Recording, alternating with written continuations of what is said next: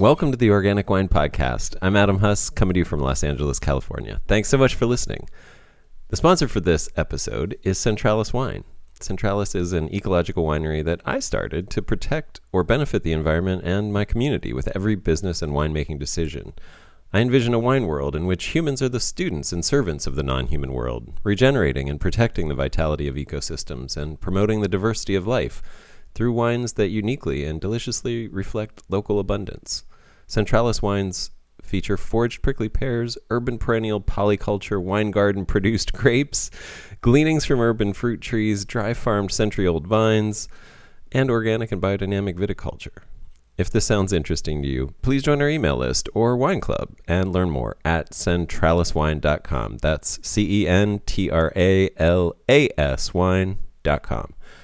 My guest for this episode is Michael Juergens. He's the best-selling author of Drinking and Knowing Things. He's a certified sommelier with the Guild of Master Sommeliers, a certified specialist of wine, and a Master of Wine candidate with the Institute of Masters of Wine. His final blind tasting test is this month, so good luck, Michael.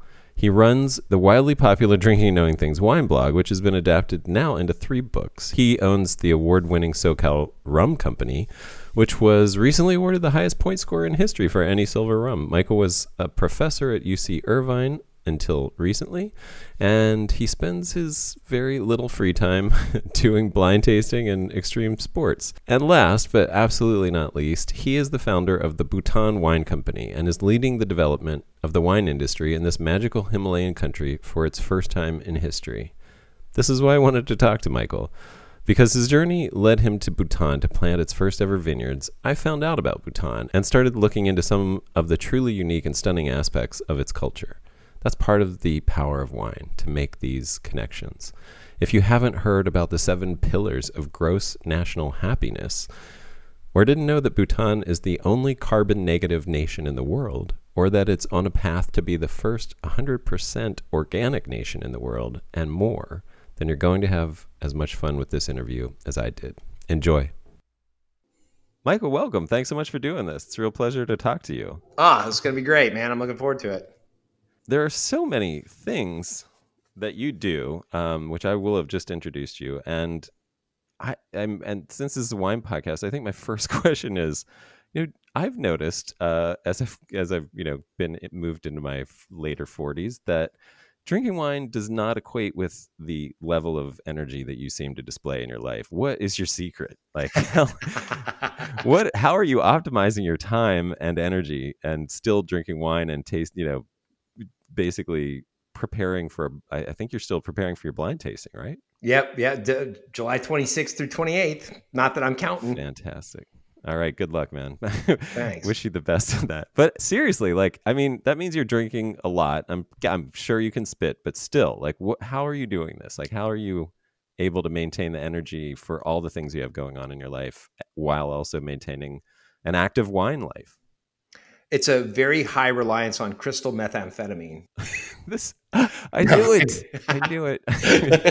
You are from Southern California. I joke. But I get asked that question a lot. Now, I don't know that I have an awesome answer for it, but what I will tell you is that I went through a super, super gnarly divorce that lasted literally 13 years. I was married for 11 years, but the divorce lasted 13 years. Welcome to California family court. And through that process, I was a single dad, but also a partner in a large, global consulting firm.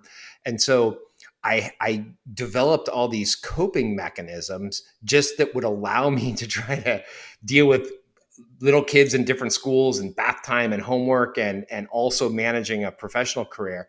And I did that for a decade. And then when the kids aged out, I had those routines and I had those things in place, and it allowed me, all of a sudden I had tons of capacity to pursue things that I personally was interested in. But it wasn't like I planned it that way. It was like I fell into it, through the most, emotionally taxing process ever. I don't recommend it, by the way, but it's working out great now. Yeah.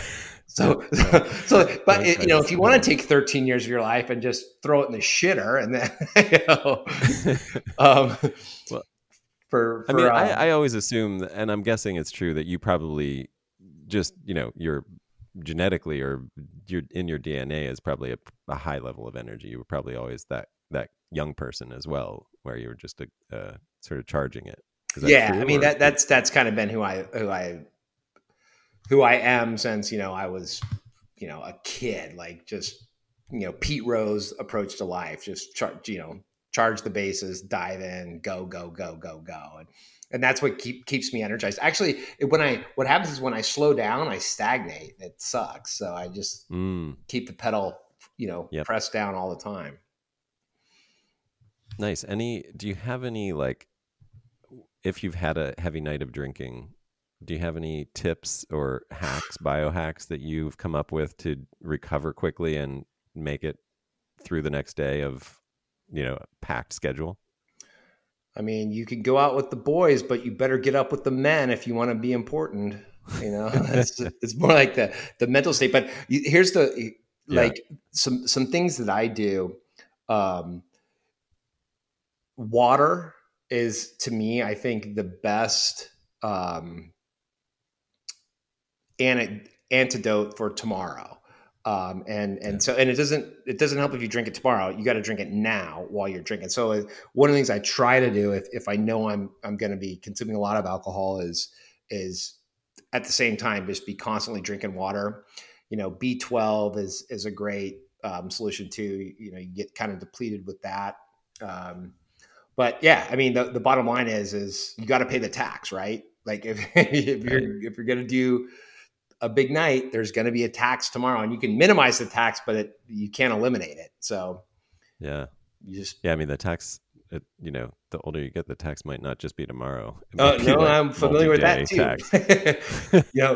Pros play hurt, right? Like exactly. You just gotta get it done. But if by the way, if anyone comes up with a miracle cure for that, I'm the first. I'm willing to beta test anything, because you're right. As you get older, it just gets tougher and tougher and tougher. I mean, shit. I was at Pro Wine a few weeks ago, and I've tasted 250 wines by 2 p.m. and you're just like going, and now I have a dinner, and now I have an after party, and I'm 50. Yeah. How often do you train? So you're a marathoner, extreme marathoner. Is that fair to say? Yeah, I think that's fair to say. Okay. What's your training schedule like? So it kind of depends on what type of race I have coming up. So, when I did Antarctica, I did like a lot of cold training and less physical training, and then a lot of like running in like sand and mud to try to simulate snow. When the first time I ran in the Himalayas, I did like a lot of breath work because I live at sea level, and so. But I would say normally my training regime is a blend of cardio and kind of high impact work stuff, weight stuff. I would say CrossFit adjacent. I don't know that I buy into 100% of all the philosophies of CrossFit, but that kind of idea of, putting weight on and doing some impact stuff. But I try is this a daily thing? Are you like, is there a time every day where somebody's going to find you, like either at a gym or running or something like that? No, and I think that's more a function of my lifestyle, that I don't have a routine. I'm traveling all the time. And I was going to ask. Yeah, like some nights I'm doing stuff until midnight because I've got events, and then some mornings I got to be up at 5 a.m. because I'm doing conference calls with Bhutan, or I'm in whatever time zone. So I don't have the luxury of a routine. So for me, it's just try to jam it in when I can. And sometimes I fail, and I try not to beat myself up about it when I do. It's like, okay, it's probably no different than like, hey, we all try to eat kind of healthy, but a pizza is pretty damn good. And so, all right, eat the pizza, but then you got to pay the tax. Yeah. Okay, got it. Have you had to eliminate things from your life? Like, I mean, I don't see a huge social media presence for you. Is that something you've just sort of cut out to save time? I'm literally like, I try to just be engaged enough because I understand that it's a technology platform that's important for certain channels today, but Yeah, it's not something I'm going to spend a bunch of time on. I don't spend a lot of time like watching television. I don't, I've sort of eliminated things that are non-accretive for the most part. Now, all that being said, like I will say I do this thing where I run myself ragged, and then I need like a day or two of complete recharge where I just lay on the couch and watch television.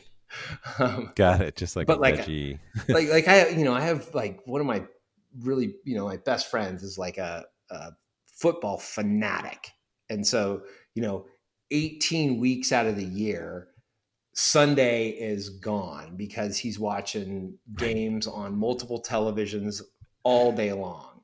And I'm like, dude, that's Right. 1/7 of your life for 1/3 of the year.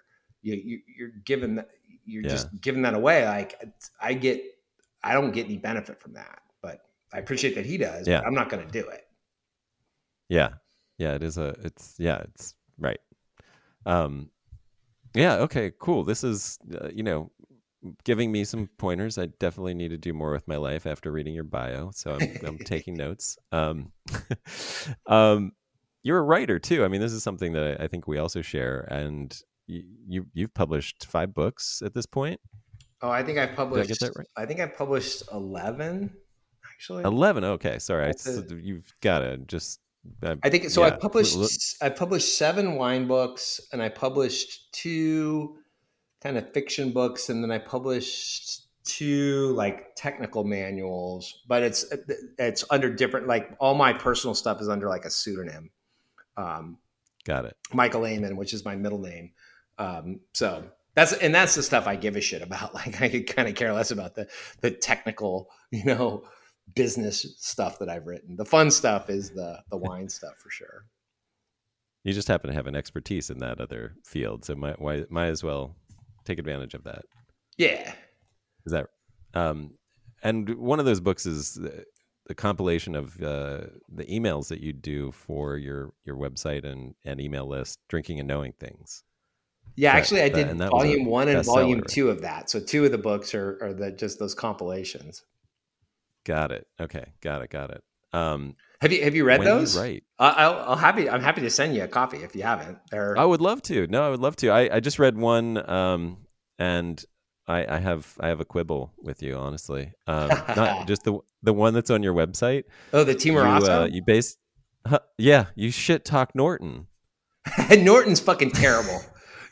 I could blind taste you on some Norton that you would think was Cabernet or that you would think was vinifera. Honestly, I'm gonna have to find. I'm gonna surprise you. I'm gonna send you something. Or the next time I see you, I will have bottles and I will challenge you. I am completely open to having my opinion changed, but my opinion is based on experience, and I am right now 100%. My 100% of my Norton experiences have been dog shit. Yes. So Yeah. but if there's a great one, fuck, I'm a wine guy, right? Let's go, man.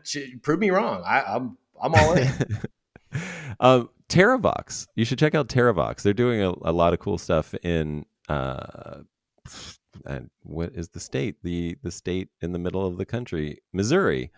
And they have won like double gold 2 years in a row with a Norton that I had to try. I did the vertical, and both were really beautiful. I mean, look, is it the best wine I've ever had in my life? No, but was it a really fantastic wine? Absolutely. It was really good. So I checked them out for sure. And I wonder, I mean, this is, leading into bigger things that I would love to discuss with you, but like, I wonder how much of that experience that you have and that so many people have is because these grapes haven't been taken seriously and haven't been showered with the kind of love and resources that vinifera has been showered with, and prime spots and prime winemaking techniques and everything else involved in that. And then of course, they don't show well because they're not playing on the same field as the vinifera. What do you Well, think there's about there's that? no question that Burgundy had the benefit of 2,000 years of vinifera and then 300 years Right. of monks mapping every vine, right? So if somebody had done that with Norton in Right. Virginia, could it be something similar? Maybe. I mean, it's hard to say. I don't know.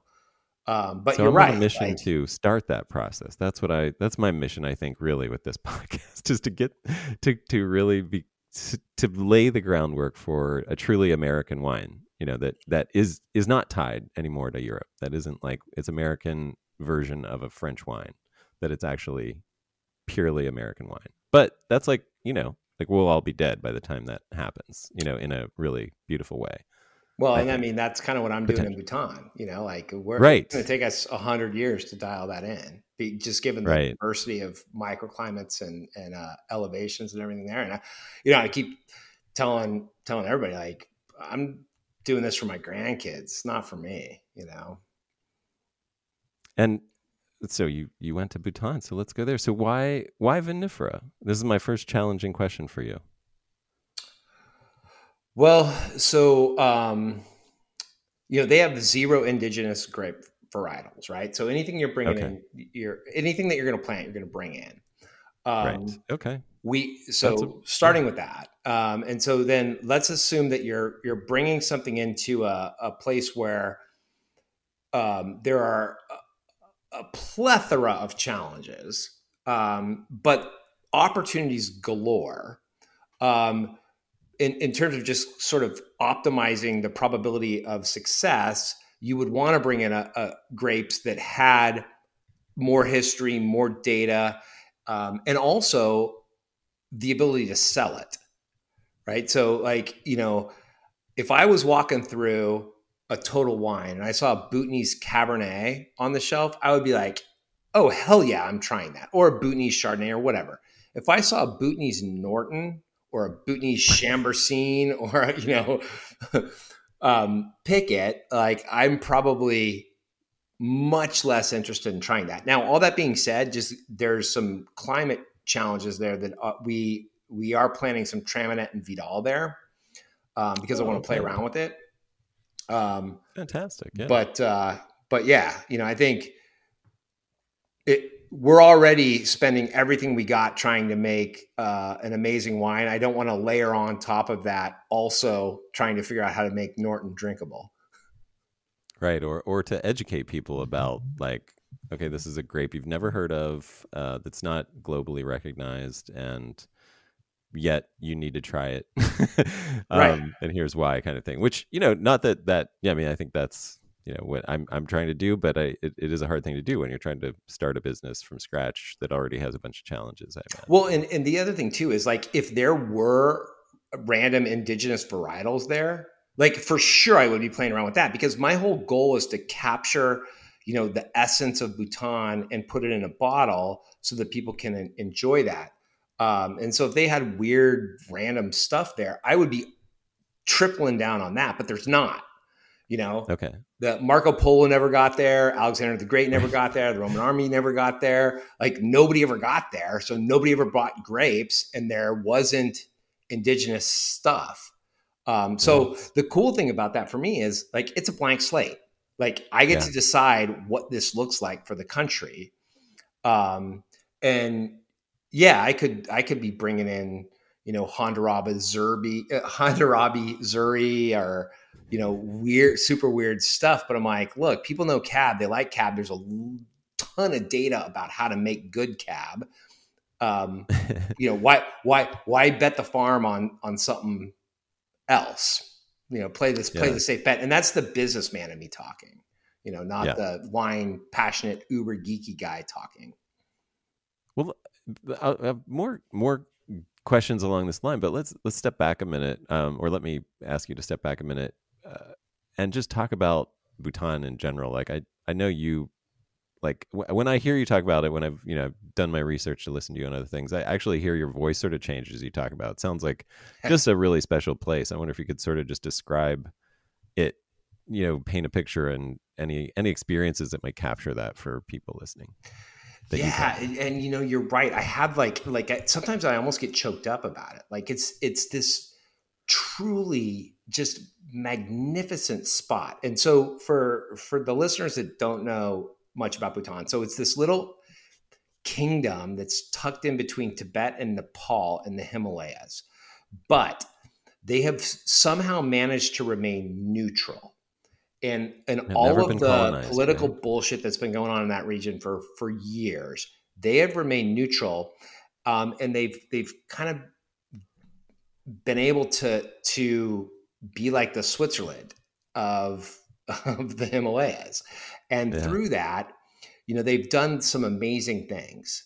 And I just have to give the company the country ridiculous credit for having the foresight to do some things like. They don't measure gross domestic product. They measure gross national happiness. They said early on, it's more important for our citizens to be happy than to be rich. And so we're going to focus on that. And we're going to measure it, and we're going to make that our number one priority. And what an awesome way to live, right? Who wouldn't rather be happy? Yeah, I know. Isn't that right? Isn't money isn't GDP supposed to be a means to that end anyway? So why not measure the end? Is that a good way to look at it, would you say? Yeah. Or another way to look at it, which I think is more the way that they look at it, is that having more shit doesn't necessarily make you happier. And what you should do is find the things that make you happy and lean in on those. And that could be, being outdoors or being with family or being with community, or they have 7 pillars to their gross national happiness strategy. And each one of them is slightly different. There's like a social one and an environmental one. And, but yeah,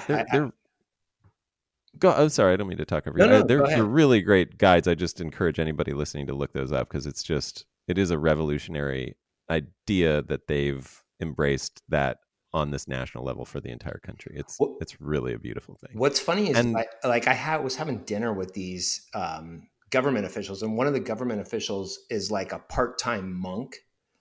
And so I'm super curious to get his take on stuff. And he was like, Mike, he goes, look, are we happier than anybody else? Like everyone says we're the happiest country on the planet. He goes, I don't know that that's true. We're people. Like, we have greed and envy and, anger and all of these things. He goes, I don't know that I'm any happier than you are.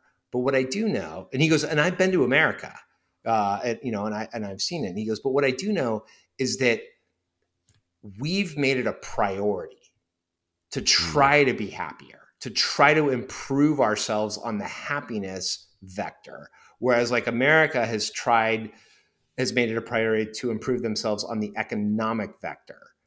And those are two different things. And we're at different spots.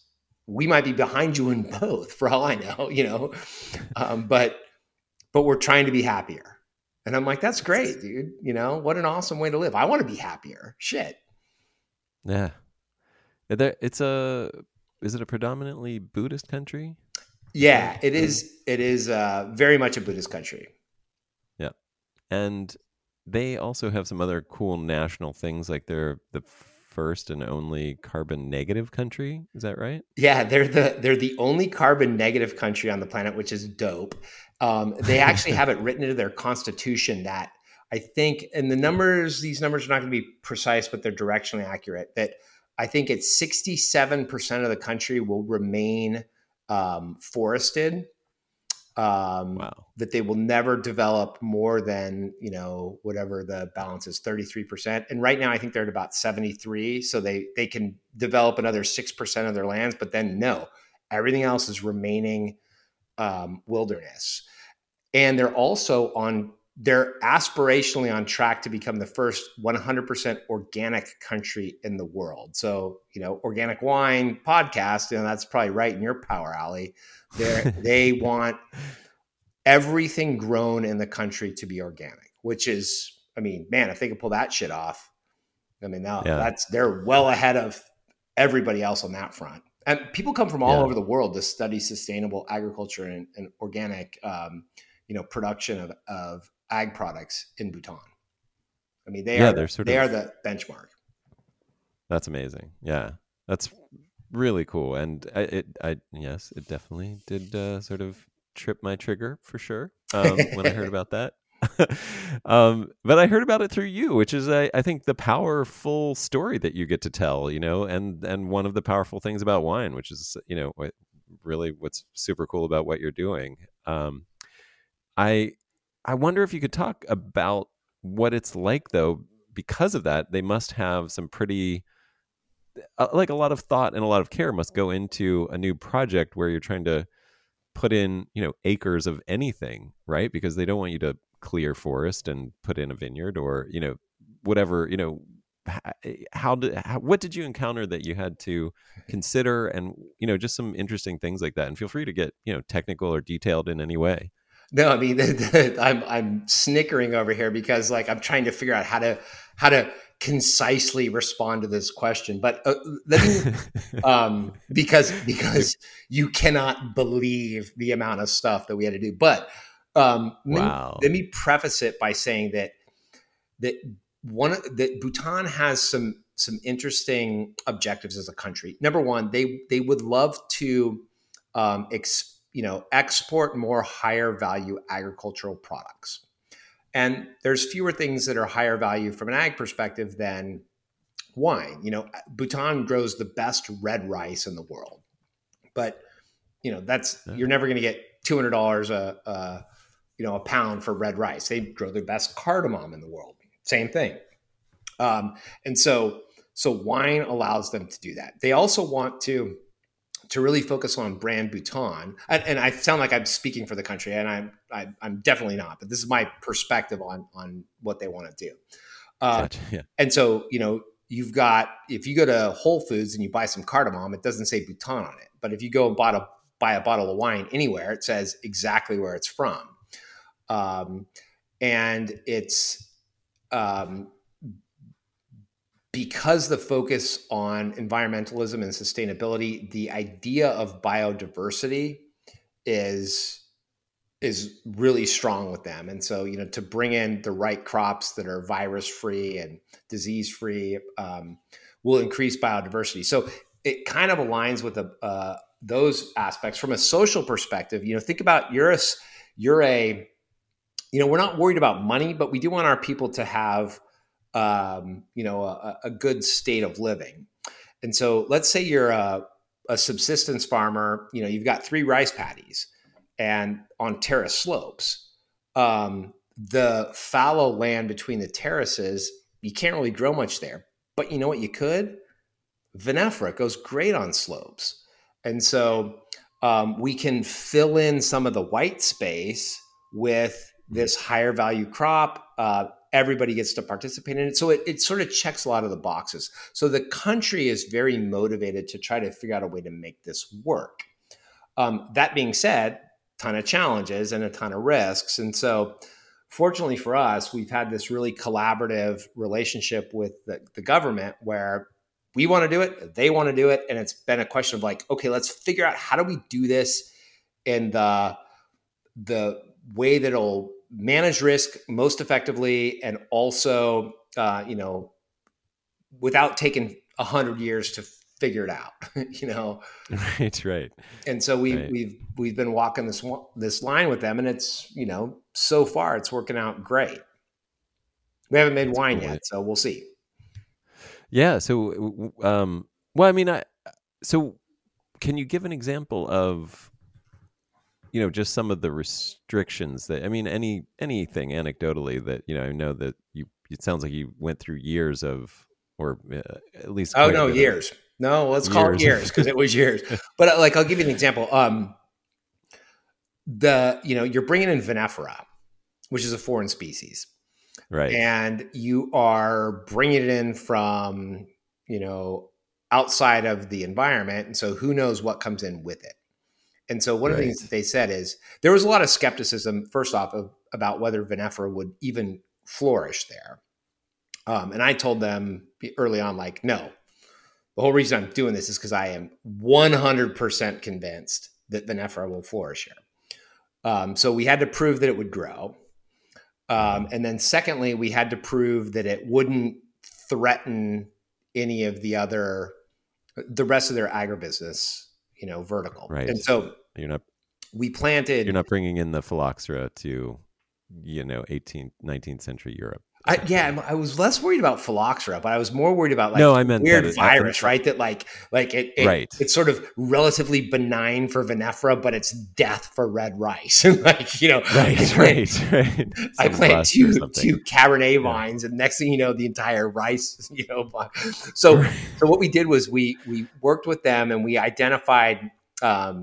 We went to their agricultural research centers and we identified 6 vineyards, and we planted vineyards at their research centers and quarantined them and let the research center be heavily involved in the cultivation of those vines so that they could watch it, and they could also watch it in a controlled environment next to all of the other crops that they're researching at the same time.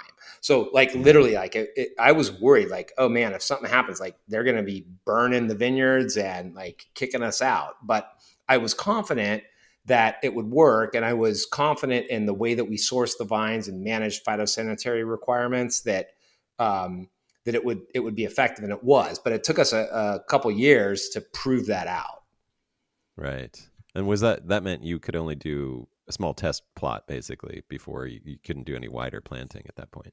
Correct. Yeah. I mean, not each site's slightly different, but each of those initial 6 vineyards, or let's say anywhere between 1 to 3 acres. Okay. But at all different altitudes, from as low as, let's say, 2,500 feet to as high as 9,000 feet, and a lot of different microclimates. So amazing. Yeah. And cool. All right. So yeah, that would be an interesting process. Does labor, I don't think, is a problem though, right? I mean, it's an agrarian. Oh yeah. These guys are some of the most skilled organic farmers in the world. People go to Bhutan to learn from them. So, and they're cheap. The average agricultural laborer makes, I don't know, $9 a day. Right. So, something. Yeah. You have this army of very skilled people. Now, that being said, they've never grown vinifera. So one of the significant challenges that I have had and continue to have is they're like, yeah, we want to maximize yields. We want to maximize ripeness. We want to maximize size. And I'm like, no, we don't. We want to make bitchin' wine. And all of that you just said doesn't necessarily apply to making the best wine possible. So that's been a constant educational debate, but I get it, for their entire existence, they've been like, oh, you got a fruit tree, get more fruit, get bigger fruit, get juicier fruit, get riper fruit. And so right, that's where their mindset's at. And skill wise, I think I heard you telling an anecdote about trying to teach people how to prune via Skype, and then that didn't go so well. Oh, you've been doing some research on me. Yeah. So never grown vinifera, never grown grapes. I mean, grapes don't exist in Bhutan. And so, but they understand pruning. And as our vineyards were coming online, this global pandemic thing happened, and Bhutan went on full lockdown. They shut down the borders completely. And so we're sitting there going shit, we're trying to prune. And I have a very skilled viticulturalist. He's a professor at Cornell and wine consultant. And but he can't go there. And so we're like, okay, look, maybe we can film some videos of you trimming plants. And we were trying everything we could to show these guys how to do it. And then I hired another viticulturalist, a guy from France, to go live in Bhutan full time. And he was able to hit the ground in maybe April of this year, March or April. And so he got there, and the first thing he did, of course, is tour all the vineyards. He's like, shit, they did it all wrong. So he re-pruned all of our vineyards, taught the guys like, we got to do it this way. Yeah, it was exciting. But this is my whole thing. Like, this is for our grandkids. This is going to take us a long time to dial this in. Right. But I mean, think about how cool is this? Like the last time I think an entire wine industry in a country was created was in New Zealand in the 1800s. Like this just hasn't been done in 200 years. An opportunity to have like, here's this blank slate, figure it out for the next 1,000 years is like the coolest possible thing you could ever possibly do. Like, I love that you're doing shit in South Central. That's dope. But it's never going to be that, right? We're never going to raise South Central, all the buildings and convert it to winemaking. Like it's a curiosity thing that's awesome and cool, but it's not going to sustain thousands of families for hundreds of years. Right. That is really a very cool opportunity. I mean, it's unique, and it's fascinating how you sort of stumbled into that as well, right? I mean, you haven't. How long has your total wine career been? I mean, when it's been this thing that you've been pursuing. So not just like a love or passive thing, yeah. Yeah. So I started my love affair with wine about 30 years ago. The first 20 years, I was just that douchebag rolling around trying to be the guy with the coolest bottle and stuff. And then the last 10 years is when I've really tried to understand it and embrace the fact that it's not understandable. That's great. Yeah. And you say more about that. Like where are you in that journey? Yeah. So I think a lot of people that I see, they get excited about wine. Something flips the switch. And I actually firmly believe that there are a few things in our brain that we are neurologically wired for because of 50,000 years of tribal living. I think running is one of those. And I think wine drinking is one of those.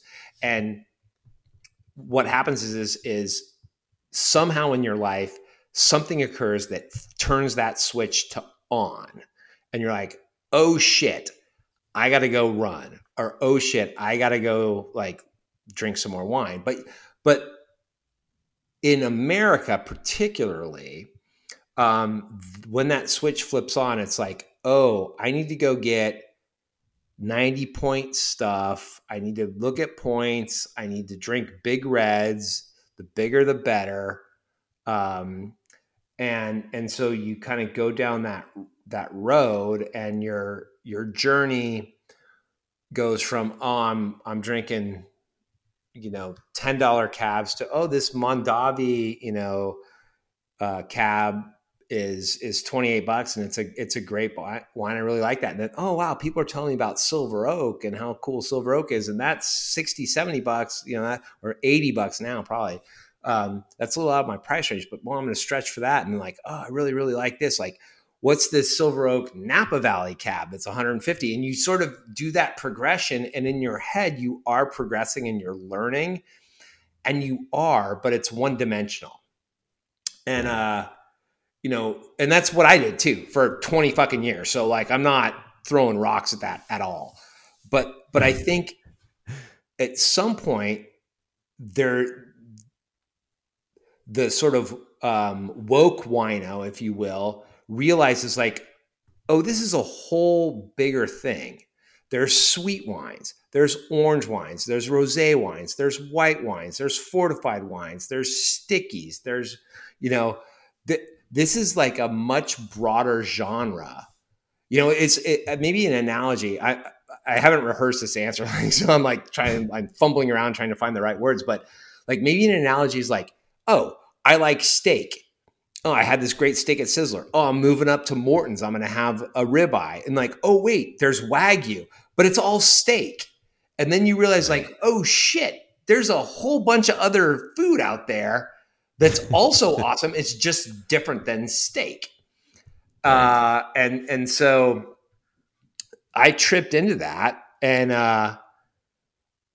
And the more I unpeeled the onion, the deeper it got. And I'm an inherently curious guy. So I'm sort of like, whoa, wait a minute. You're telling me that Chianti shit is also, it's the same grape as Brunello? That's great. Oh, wait. It's also the same grape as Vino Nobile di Montepulciano? Oh my God. And by the way, they don't oak it as heavily in Montepulciano because they're using larger barrels and older barrels. And like, that's a little bit more approachable. And holy shit, wait, there's Morellino di Scansano, like that's more coastal, but it's the same grape. Like, wow, this is awesome. And all of that stuff is like, it takes a like borderline autistic level of commitment and curiosity to try to unpack that shit. Cause the first guy's like, I drank the Chianti. It was pretty fucking good. I'm done. Not me. Right. I'm still unpeeling, and it's fun for me. Well, and that you brought up a bunch of stuff, but one of the things I'd love to get your take on is, this obsession with blind tasting at these high level certification things. So obviously you're in the midst of that, and I don't want to in any way deflate, your enthusiasm for trying to pass this test, but like, how could you blind taste the I understand how I understand how you can start blind tasting when you know that you're dealing with vinifera. But if you expand the category of wine beyond vinifera, which I think it should fairly include more than just vinifera, and still be able to be called wine. I'll bet you do, you motherfucker. You and your Norton. See, there you go. Into an MW exam. No, I get the question, and so I think what's interesting about the Master of Wine exam is and they keep impressing this upon us, that you're not a master of fine wine, you're a master of wine. You need to understand the positioning of $7 white Zinfandel at the same way you need to understand the positioning of a Musny Grand Cru Pinot Noir. And this is historically, it was, the blind tasting was more about what is it and where is it from. But now you have this massive global convergence where, the New World producers are saying, oh, there's a sea of New World styles. I need to differentiate my product to try to sell it. So I'm going to make a more Burgundian Pinot Noir. And I cannot tell you how many like US based producers I've heard use that term. Oh, we make a Burgundian Pinot Noir. So that's crazy to me. At the same time, in Burgundy, there's people going, oh, like the New World consumers in America with their Bitcoin, they want this oakier, richer style. So we're going to extract the shit out of this. We're going to let it sit on the skins a little bit more. We're going to there was this one guy in Burgundy that was doing 200% new French oak. He would age it for 12 months in a new French oak barrel and then move it to a different new French oak barrel for another 12 months. God. And wow. I'm just like, dude, you're wrecking it. Like you're cooking the Wagyu till it's well done. Like, don't do that shit. But so just charcoal. So anyways, the point of all this is the convergence of this of wine globally makes it less relevant about what it is and where it's from. And so what the MW exam has done is it's kind of moved beyond that and more into like, what's the quality of it and why? Like, is this a good wine or is this a bad wine? What's the market positioning of this wine? How would you sell this wine? Who would buy this wine?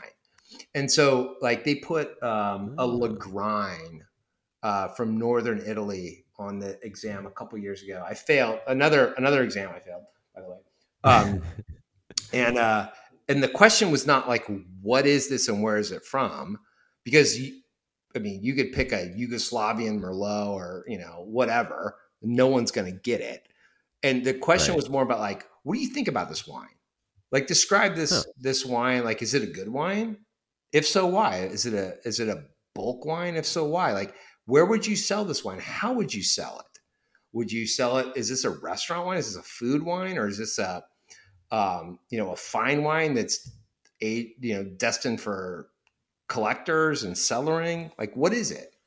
And I think that's that's where at least the Institute of Masters of Wine is headed, and that's what we're being tested on. And by the way, that's frustrating as fuck because there's a lot more variability in that than there was. Like, is this from Australia or not? Yes or no? Right. But I mean, truly, if you're going to hold yourself out in today's world as a quote unquote master, one of the few hundreds of people in the world who truly understand what you can about wine, no one can get it all. That's probably where we need to be focused. And I'm circling in a very roundabout way back to your original question.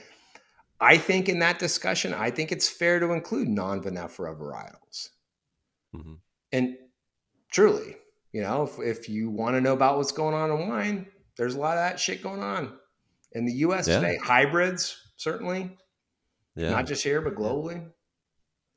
Yeah, it's really, really starting to take off. I mean, it's definitely something I focus on, so I might have a skewed perspective on it. But yeah, it does seem like more and more. I think especially, I mean, I just think as the vinifera gene pool, the further we get from the time those original clones were selected, the less they have adapted to the changes in our world that have occurred in the last couple hundred years. And the less, the weaker and more sickly they seem to look, and the more propped up they need to be with chemicals and things like that, depending on where they're grown. And unfortunately, a lot of people are trying to grow them in, places like the East Coast of the U.S., where just arguably they should never be planted because of the pressures and the amount of stuff you have to do to keep them alive. But you didn't hear that from me. No, actually, you did. But yeah, it is definitely something that's taken off. And I mean, that's kind of why I questioned you about Bhutan. It just seems like, that's, just where my head is, where I'd think about a place like that as maybe. Well, so think about like the way that wine evolved, or let's back that up. The way that wine grapes evolved, it happened. Not to overuse the term, it happened organically. There were wild grapes growing, and one would get pollinated randomly from a grape a ways over, and the bird would happen to eat that grape and shit out the seed, and it just happened to land in a spot where it could take root. And some of it turned out awesome, and some of it turned out garbage. Gouais Blanc, was like the father of 21 international varietals, and it was random. It was nature. It was true sort of capitalistic. That's an interesting term. Like somehow there's capitalistic, anarchy going on in the agricultural world. So that happened for literally tens of thousands of years. And we ended up with Cabernet and fucking Chardonnay and Gamay. And we ended up with all these great wines. And then somebody said, stop, that's it. These are the grapes. And the only things that you can, particularly in the US, the only things that you can sell and call wine are clones of that stuff. Right. And I give Jim Clenendon the maddest fucking props in the world because when he was like, no, fuck this. We're gonna create this environment up in Santa Barbara where we're gonna encourage this development of new varietals in a totally organic and haphazard way. And knowing full well that if it happened, he couldn't sell the fucking wine as wine because it's not an allowable thing. Right. But I mean, just imagine that. If you said, all right, evolution's over. No humans can mate anymore. We just start cloning the last generation of humans, and we'll just do more of that. Reached our perfection. Right. Yeah, we made it. We're done. And I'm like, right. That is not the right answer. However, back to your question about Bhutan, I don't have indigenous varietals, and I need to sell some shit before I die. So I'm going to plant Cabernet and Syrah. And okay, here's a question for you. And maybe this is just an idea, not really. I'm not challenging you at all. Maybe this is just helpful thoughts. But I mean, what about going back to the old world way of naming by place, and that gives you that freedom of like, great, somebody asks, you be like, yeah, there's cab in there, and that helps sell it. But there might be 10 other things, or there might it might not be, it might only be 49% cab, and there's some other crazy thing in there that does so much better, but just doesn't have any name recognition. What if what about that as an idea for Bhutan? Well, so the good thing about Bhutan is that there are no rules. And Right. I drafted the wine regulations for the country. They have yet to be ratified, but I can pretty much make the rules be whatever I want, which is super interesting. It's like, well, Yeah. should we label by place? Should we label by grape? Should we just say anything goes? And inevitably, the end game is that you get a consumer who has this product and has an experience with it, and that experience is magical to them. And I think you can get there by grape. I think you can get there by place. I think you can get there by and maybe because there's no rules, like maybe there's another way of thinking about this that hasn't been done before. And I think about this a lot. Like what other methods could you use? Now, all that being said, then you step back and you go, all right, cool. Let's say you have a bottle of wine that has stuff in it from Bhutan. You need to get that into the hands of a consumer who will then have that experience. And what are they more likely to buy? You absolutely could say, we're just going to do, names, but then I've got, oh, this is a Limnatong wine versus a Yusupong wine. And people are like, I don't know what the fuck that is. Or you could say, this is a Cabernet versus a Merlot. And we're like, oh, I recognize that. I like Merlot. Right. Oh, it's Bhutanese. I'm curious. I'll try that. Mm-hmm. I don't know that either one of those answers is the right answer, by the way. Yeah, I mean, yeah, I for sure. I mean, I think of it as like branding too. So if you think of like you're branding Bhutan, you're branding, you're creating. I would hate to pick any one brand, but let's say, the Dom Perignon of Bhutan. Like nobody cares what the grapes are in Dom Perignon. They just know it's Dom Perignon. Like, right. You have that opportunity potentially, and that also, I think like Dom could start planting hybrids in their vineyards because Champagne can't grow Pinot anymore. What I mean? They just approved that one new hybrid for Champagne. Did you see that? No, that's fantastic. Yeah, I can't. It's like I want to say Arnace, but it's obviously not Arnace, but it's something like that. They just approved within probably the last 6 months. They approved a hybrid for use in Champagne. I mean, climate change is fucking real. Like, it's an issue. Yeah. And that's one of my big arguments is just like we are seeing France do the thing.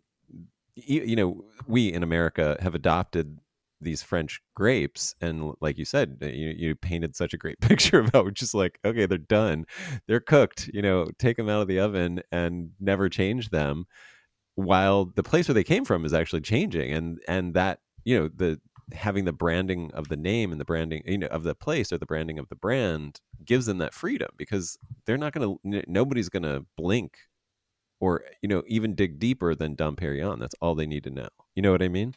Right. So I would love the U.S. to head in that direction. I think like Napa could get in trouble, with a changing climate when Napa is like Baja.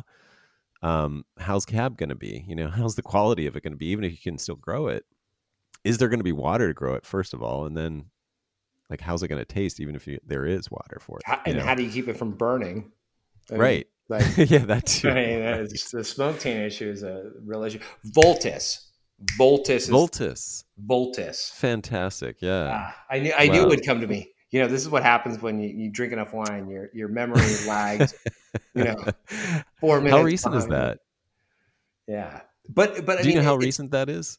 So it's crazy because you're sitting there and imagine you're in my position where someone goes, okay, here's a country. It's 100% I know. organic, or it's on the road to 100% organic. It grows some of the best crops in the world. We are awesome at growing shit. What's the best wine that we can make from here? Right. And you're like, oh shit, I don't know. There's 10,000 varietals that you can grow in thousands of different methods, from, Kulara style trellising to pergola. You can prune them high yield. Like, I don't know. Um, and so do you bet the farm? And by the way, I'm spending, decades of my life and significant amounts of my personal money on trying to figure this out. Right. You're gonna bet the farm on Cab and Syrah and Pinot and Chardonnay and Sauvignon Blanc, but the wine geek in me is like, dude, you could create the next new grape haphazardly. Right. Yeah. You've got that blank canvas. I mean, that really is an awesome opportunity and responsibility. I mean, no pressure, Michael. Yeah, no pressure. So here's the way the pressure works. Step one: don't fuck up the local agricultural economy. Step Right. two: grow some bitchin' wine. Step three: have that bitchin' wine have a sense of place. And how great would it be? Like, imagine if you planted, I'm just making this up, but, Petit Manseng next to Cabernet, and a bird, shit out of seed, and it grew some new grape that was just phenomenal, that wasn't recognized anywhere. It didn't have a name or anything. It wasn't a hybrid. It wasn't created in a lab. It was created organically, the way that literally every single wine grape in the world was created. Yeah. And it was amazing. Now, the flip side is what's the probability of that happening versus me planting some Chardonnay and growing it? Yeah. Well, true. I mean, you pointed it out, though. I mean, like, planting from seed, I'm not saying you're betting the farm on that, but maybe that's the way to get to that indigenous variety. Or it's not necessarily indigenous, obviously. Like, it's, I don't know that you would call it indigenous, but maybe that's the way you get to that thing that, maybe it's not going to happen in our lifetime, maybe, but you might get down that road a little bit. And I wouldn't build a business plan around it, in your position, but I would, I would definitely be get a Series planning from E round investors to go on. Right. Some random Mother Gaia shit might happen, and we'll be successful. But yeah, truly, like, I think that there's, that's where things get super interesting, from a wine perspective. That's amazing. And imagine water in it. Oh, sorry. No, go ahead. No, go ahead. You said imagine if. It was like, imagine if the next generation of grapes, eventually Cab got invented, eventually Pinot got invented, eventually Chardonnay got invented. What's the next thing that hasn't been invented? Right. Or created? Not invented, because invented implies sort of interventionist in a lab, but like something that nature said, holy shit, these things go together. This is going to be awesome. And right now, the entire global wine economy and the regulations do not allow for that. It's unfathomable that we, as a world, said, nope, we're done.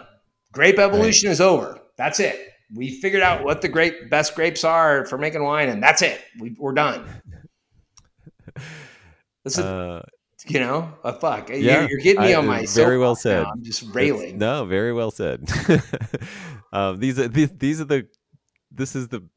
why I wanted to give you the megaphone. Thanks, man. It's for real. I'm right there with you, and I hope that it happens. I mean, I'm planting vines from seed in my backyard to see what happens, and I know it's happening here and there around. Wait, in a lot of different what are you ways. planting from seed? Well, so I mean, it's just like the grape seeds all shoot up individual whatever. So what I've been doing is sort of mulching with the press leavings. So whatever's left in the press, the skins and seeds, I'm mulching with Oh, that, interesting. around the trees. And so they're sprouting up. A few of them sprout up every year and shoot up into the trees, and it's just replicating a sort of what would happen in the wild if a bird shot out a grape seed next to a tree.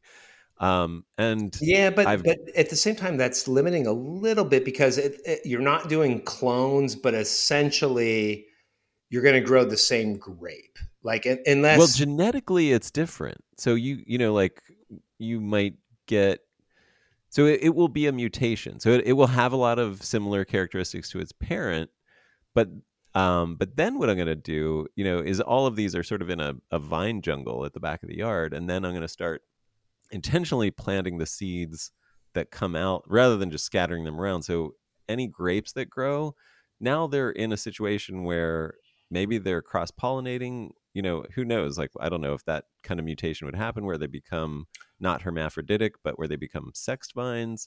But maybe they do. And then maybe we get a cross pollination. And then I plant a seed that is actually like the genetic mutation of a Zinfandel and a Chardonnay, and they crossed, in pollen, and now the grapes and the seeds from that are a further mutation, but a cross of those two, and now we've got something truly unique and potentially special, and potentially, that does well here in South right, Central. right. You know what I mean? Like, that loves South Central. Layer upon layer of risk dimensions, right? But Yes, no, this is that. What I'm saying is, like, this is something I would just do experimentally on the side. Like these, I definitely have like VSP trellised cloned vines on rootstock as well that we make wine from, because we want to make wine and not just wait and see if grapes actually form even on these things from seed. yeah. So yeah, I'm in a similar situation where it's like there is, like we have a wine club that is like excited to try the wines that we make from our yard, so I have to make wine from our yard, but at the same time I've reserved a corner of the yard that's my future corner. That's the like, who knows what will happen, maybe nothing, but if it happens it's going to be freaking awesome. Yeah, and So yeah. and I think that the way that we got to the wine industry today was completely haphazard, nature taking its course, right? So ideally, if you could create an environment that was just, as close to that as possible, and then just let it run rampant and see what the fuck happened. Right. You'd have probably a lot of failures, but so what? You just need one success, and right. and you're golden. And the question is how long are you prepared to wait? And Right. it could take 100 years. Yeah, absolutely. But if it that's did, the thing.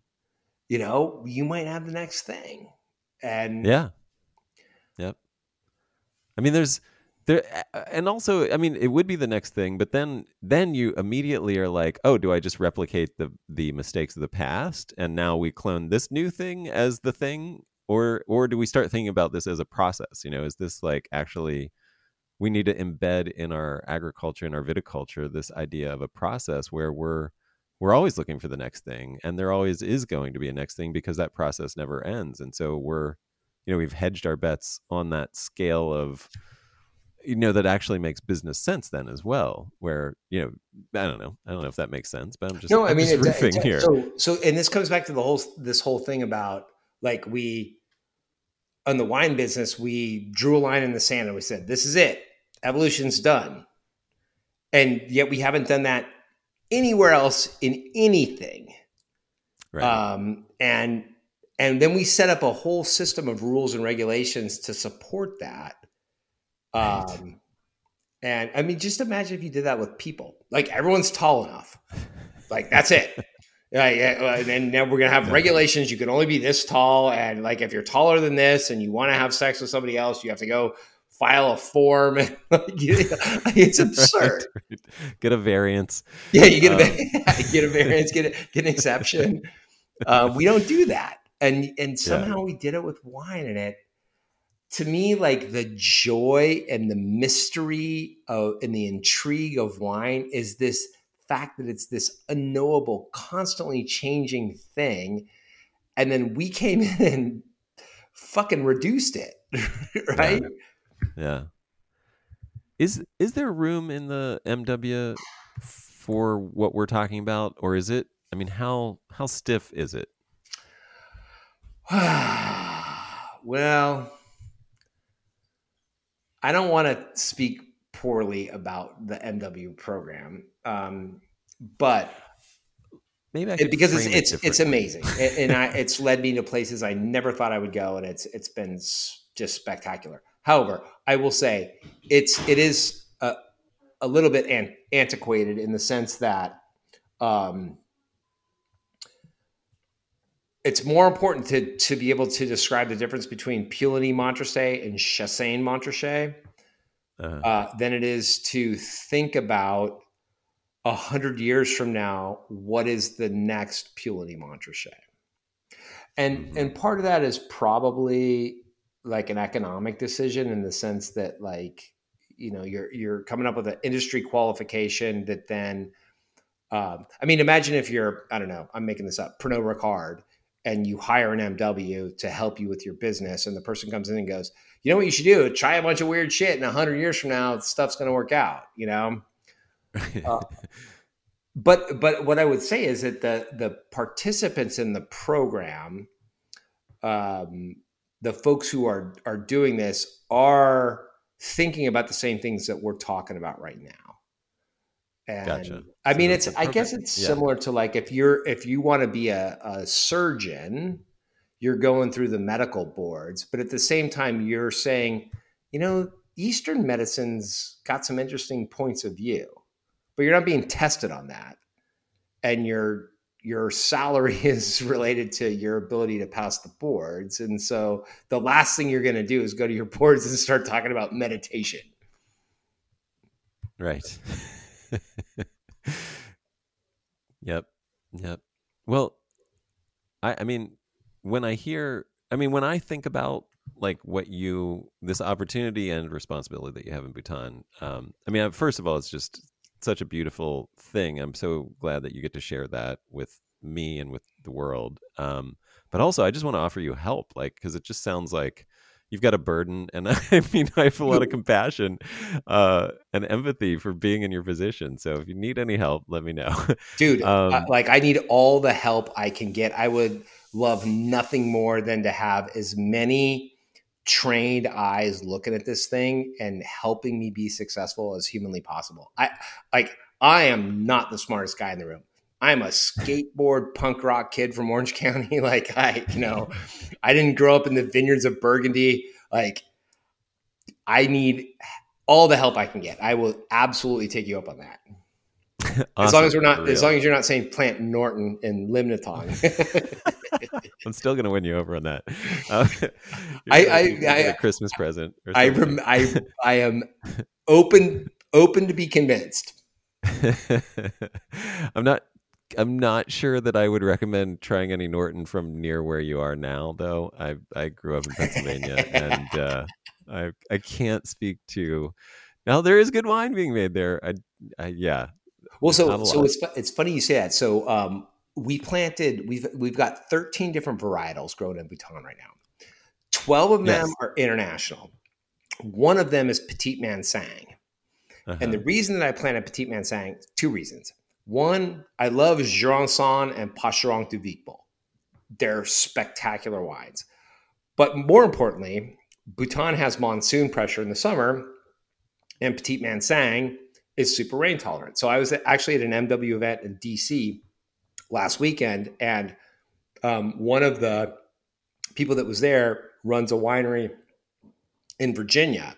And she's like, "Oh, Virginia is making amazing Petit Mansang." And I'm like, "I don't think that's true." And she's like, "I swear to you, as an MW candidate, it's true. You have to come down and try. We do a still one, we do a sweet one, we do a demi sac. Come see what we're doing with Petit Mansang. It you will find it interesting." So that is now on my radar screen to go explore Virginia Petit Mansang um, to see, yeah, what's going on. Other than that, Yeah. I'm No. less excited about the East Coast wine scene, but I remain curious and convincible. Well, check out the cider scene. The cider scene is Fuck cider. I hate cider. Ah! Oh no! Now I definitely have a mission for you. I'll tell you, you know what cider's good for? Cider's Tell me. distilling and making Calvados. That's what cider's good for. I've had some ciders that rival the best Grand Cru vintage champagne I've ever had. So it's funny. So one of the reasons I moved out here is I bought enough land to start a farm, and I want to do some farming. And so one of the things I seriously am considering planting, and I've been here 9 days, right? So I haven't done shit yet, but I am seriously considering planting cider trees. But that's an economic decision, not a passion decision. Yeah. I mean, I'm telling you, there's so many different styles of cider, obviously, and I'm definitely obviously not talking about, what you would find in a typical bar, or in a 6-pack at the grocery store. But no Angry Orchard. Exactly. I wasn't going to name names, but definitely not. But if you get up around the Finger Lakes, there are people who are, harvesting wild apples. So, talk about space, place specific, and anybody who listens to the podcast regularly is sick of me talking about New York cider. I do almost as many cider episodes as, grape episodes. But it is just it is that vision that I'm sort of looking for in wine, which is like, looking around, finding what thrives there, which is natural, which is growing wild, and then making the most of it, cultivating it and, honing it and treating it with the same seriousness that you would treat the best anything. And the stuff that's happening with those producers that are doing that it's magical. Do you know Black Diamond? I do know Black Diamond. Yeah. I know the name. I haven't had anything by them. Okay, so I'll tell you a little cider story. So my viticulturalist, I think I mentioned, is a professor at Cornell. So I went to the Finger Lakes. I don't know, a couple years ago, to go just see what was going on up there, and he took me all over the place, and he took me to Black Diamond, and because that guy is a professor at Cornell as well, and so he's got, I don't know, 20 or 30 different varietals of cider. And we spent the entire afternoon at his place, and we walked through like tree by tree, like what was going on with the different varietals. Right. And it was very clear to me that there was a lot of varietal influence, a lot of terroir influence. And then we drank a bunch of the different stuff that he made.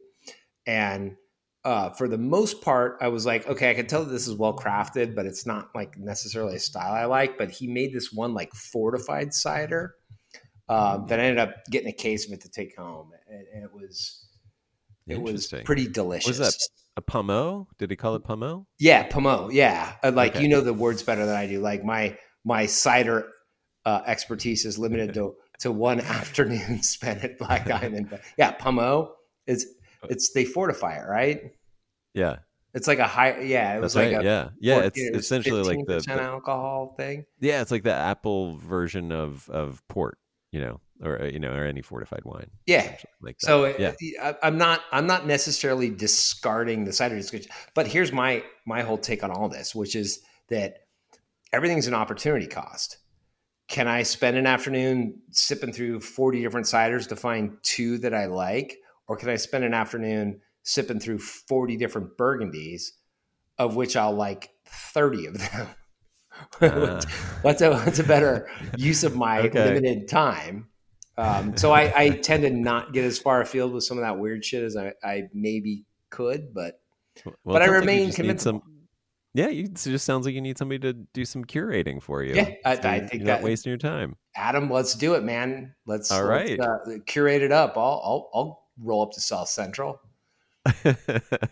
Awesome. Well, hopefully I'll be coming that way soon too. So, but yeah, Michael, there's so many things I would love to talk to you about, but you've really been generous with your time, and I really appreciate everything that you've shared. And I'm, honestly, it's an honor as well as a pleasure to talk with you. I mean, keep up all the stuff that you're doing, and thank you for doing this. You know what's awesome is like when I first found out I was going to be on this podcast. I thought it was going to be just a knockdown, drag out bullshit fight about sulfites. And I'm like, all right, like, yeah, I'm your Huckleberry. I'll play that fucking game. But the ability to have the conversation at a higher strategic level was so much more than I was expecting and so much more amazing. So I love the fact that we were able to do this and this was great. And I want to like come and hang out with you and do some drinking and like unpack some of these things not on air. Thanks so much for listening. I really hope you enjoyed this as much as I did. And if you did, please do leave a review for the Organic Wine Podcast. It helps a lot, and we want to get the word out to as many people as we can, which your review will help do. Thanks so much.